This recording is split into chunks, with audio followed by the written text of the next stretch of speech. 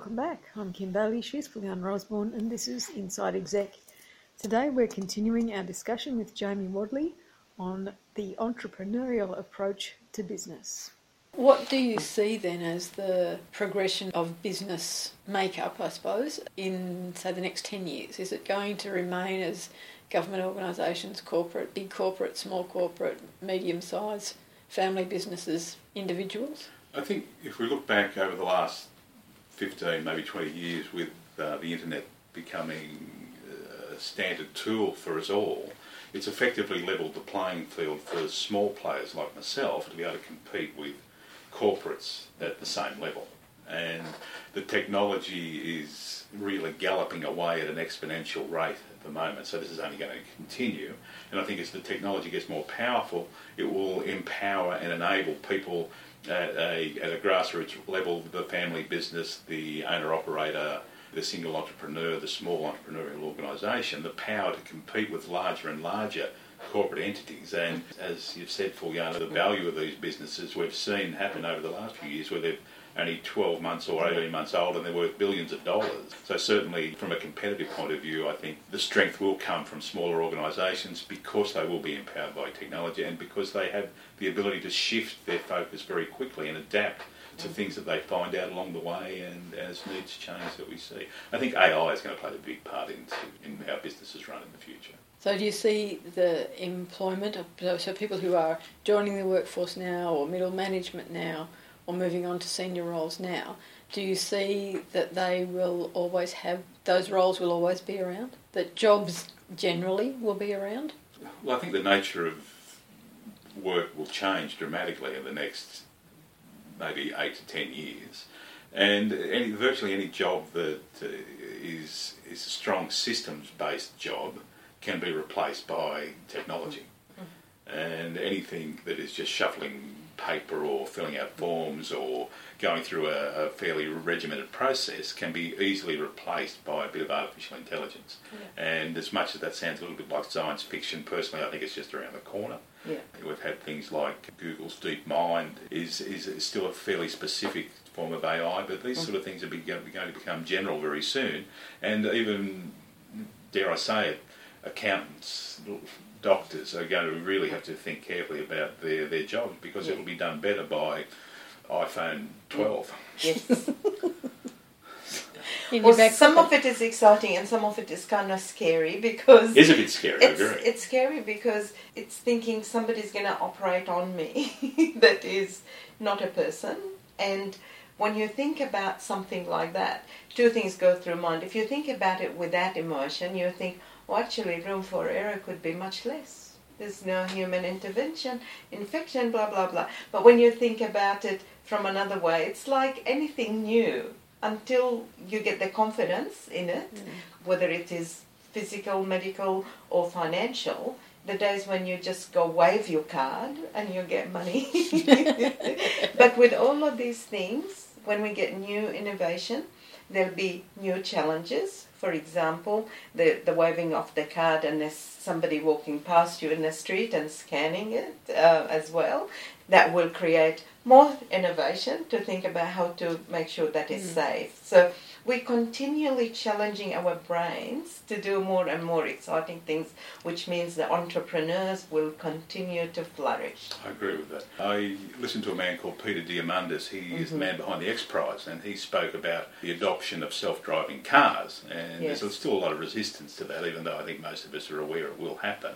But he spoke of the similarity between self-driving cars and when elevators used to have people who drove the elevators up and down. Yes. And then the elevators started to control themselves. And when people first got in those elevators without someone pushing the handle up and down, they were a bit worried. Yes. But it didn't take very long to forget that there used to be someone who drove that and just press the button and arrive at the floor you want.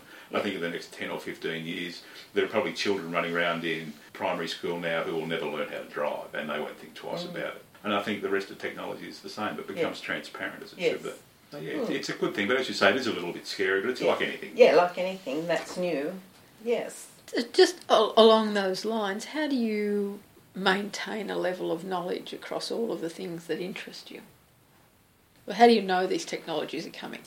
There's this secret weapon I've got. I call it the internet.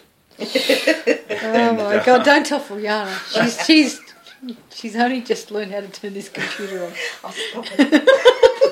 And I don't watch a lot of TV, and I tend to get most of my news through news aggregators, and the news aggregators learn to know what I like, and I get the news I want to read, and if I find something that tickles my fancy, I'll explore that a bit further, and that helps keep me up to date with the areas of interest which technology is one of those things. I'm a bit of a techno geek, which is part of my background, but I get fascinated by certain things, and it's not hard these days, as we're saying, with research to find out the latest and greatest information from all over the world as it happens almost.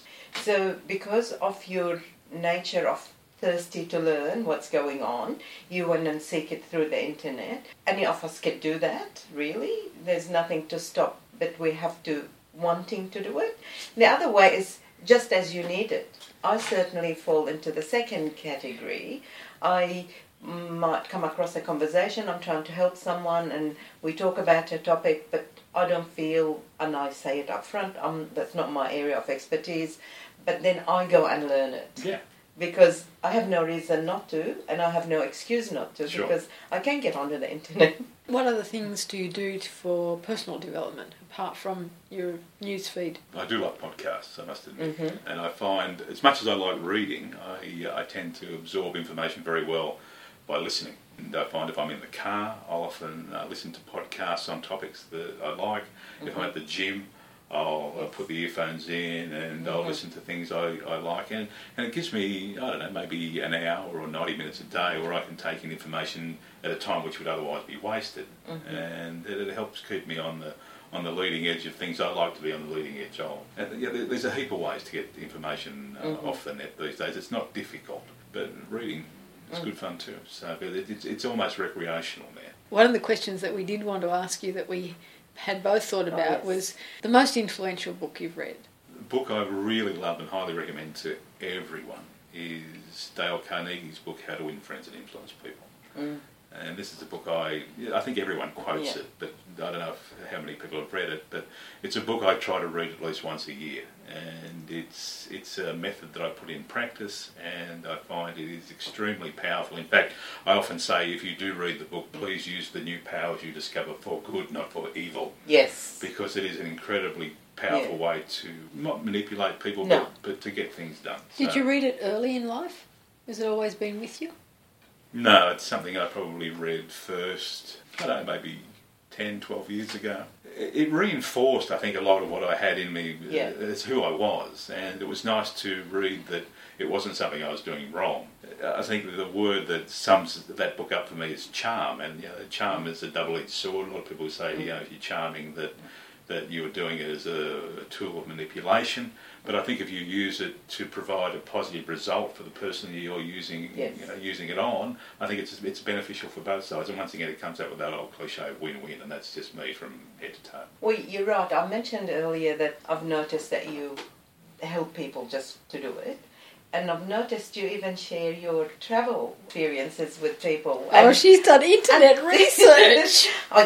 I can turn the computer on. and that's really good, because let's face it, I think a lot of us may have a trip or two and then we'll tell a couple of people about, but wouldn't go to the trouble of being so good as to share it in the way you did. Oh, I don't know if I was being so good. I think I was just blowing my own trumpet between you and I. Yeah, but you could have done that in your own circles. You put it there for anyone who wants to. I mean, I know there is, all these other sites where tell you about different things, but with you it was a YouTube, so you actually put a bit of a video, etc. What I'd like you to take us to is, why sailing? Of all the sport, why sailing? What do you get out of it? And how does that make you feel? Sailing's something I came to fairly late in life. A lot of the people I sail with tend to have done it as kids and continue to do it because they do love it. Yeah. But it's something that was introduced to me by a friend of mine about 10, 12 years ago, and I helped him sail his boat around Sydney Harbour, and I found it was just something that I took a shine to straight away. He actually invited me away to the Med, where he bought a boat over there, and I helped him on that a few years, where we sailed around Croatia and the Adriatic and around Greece. And I just loved it. I just thought Yes. this is a really, really great lifestyle. Yes. And I've since found out that some of my family history was to do with the sea, so I don't know, maybe there's a bit of genetic stuff Yeah. happening.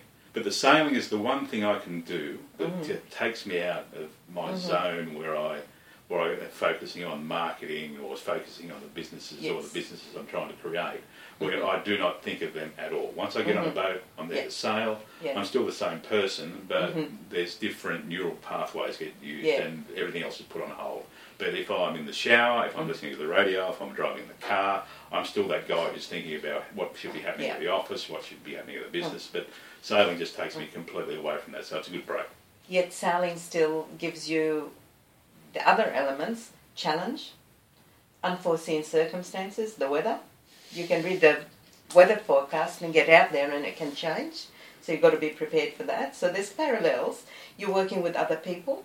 Yes. It's your safety and somebody else's safety, so it's about you and others. So there's a lot of parallels. So what I'm seeing is that whilst you turn off some of the thinking, you're applying completely different energies and thought processes, but you're still managing those parts. That is challenge, achievement, satisfaction, helping somebody else and helping yourself. That's true. There's a quote that comes to mind from a man I've studied called T. Harv Eker, an American guy who is into personal development. And he says, how we do anything is how we do everything. And I think that's very, very true. So the me that is on the boat is the same me that's in the office, but it's just a different set of challenges and a different set of tasks. But I probably approach it exactly the same way. It's just different things are involved. So yes, I agree with that wholeheartedly. Now, I think, poor Jamie, I think we actually wanted to give him too many questions.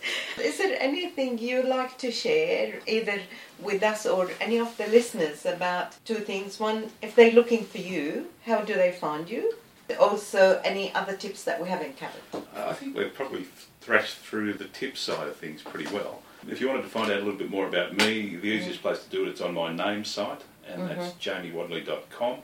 And the spelling of that is JamieWadley.com.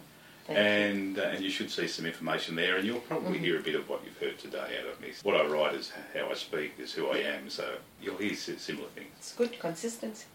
Is that what it is? I thought it was Monday. Just on that, before we do wind up, it's interesting that you bring that up about how you write is how you talk, and that's what people will hear. Is there one modality that you prefer over others to get a message across? Just in terms of marketing? Well, let's look at marketing of this podcast itself, of Inside Exec. Should we be looking, at the present time we have a very little intro that is written word to the episode itself, but we have the episodes and we don't particularly market them any other way than through our own networks. So should we be looking at something else? On the spot advice, unpaid. Yeah, well, it's a bit cheeky, I think. There's never a perfect solution, so is there another way you can do the marketing of this? Absolutely. Without having a look at the granular level of what you're doing now, it's hard for me to say what will work and what won't. But content is still king. People want the information, and the easiest way to get found is if someone jumps onto Google and Googles a certain question. And what you need to be able to do is in the text that you have on the website that describes what a podcast or an individual episode will be about, we need to address the questions that will be asked and put those there, and Google will match the search question to the answer that you're providing in the podcast, and it'll bring two and two together, and you'll get some love off Google and hopefully some page rank, and people will click on you and find out more about you, and they'll be able to pick up the mode of learning they prefer. Yeah, as I said, I enjoy listening to things, but I do enjoy reading as well. If you offer the podcast obviously is an audio, I'd probably have a transcript of that so people can read what's there as well. And I don't know, eventually maybe it's worth considering video too, and break the video out into audio and the audio into transcription, so you can cover a few different modalities from the one product. But any more than that, I'll have to charge you.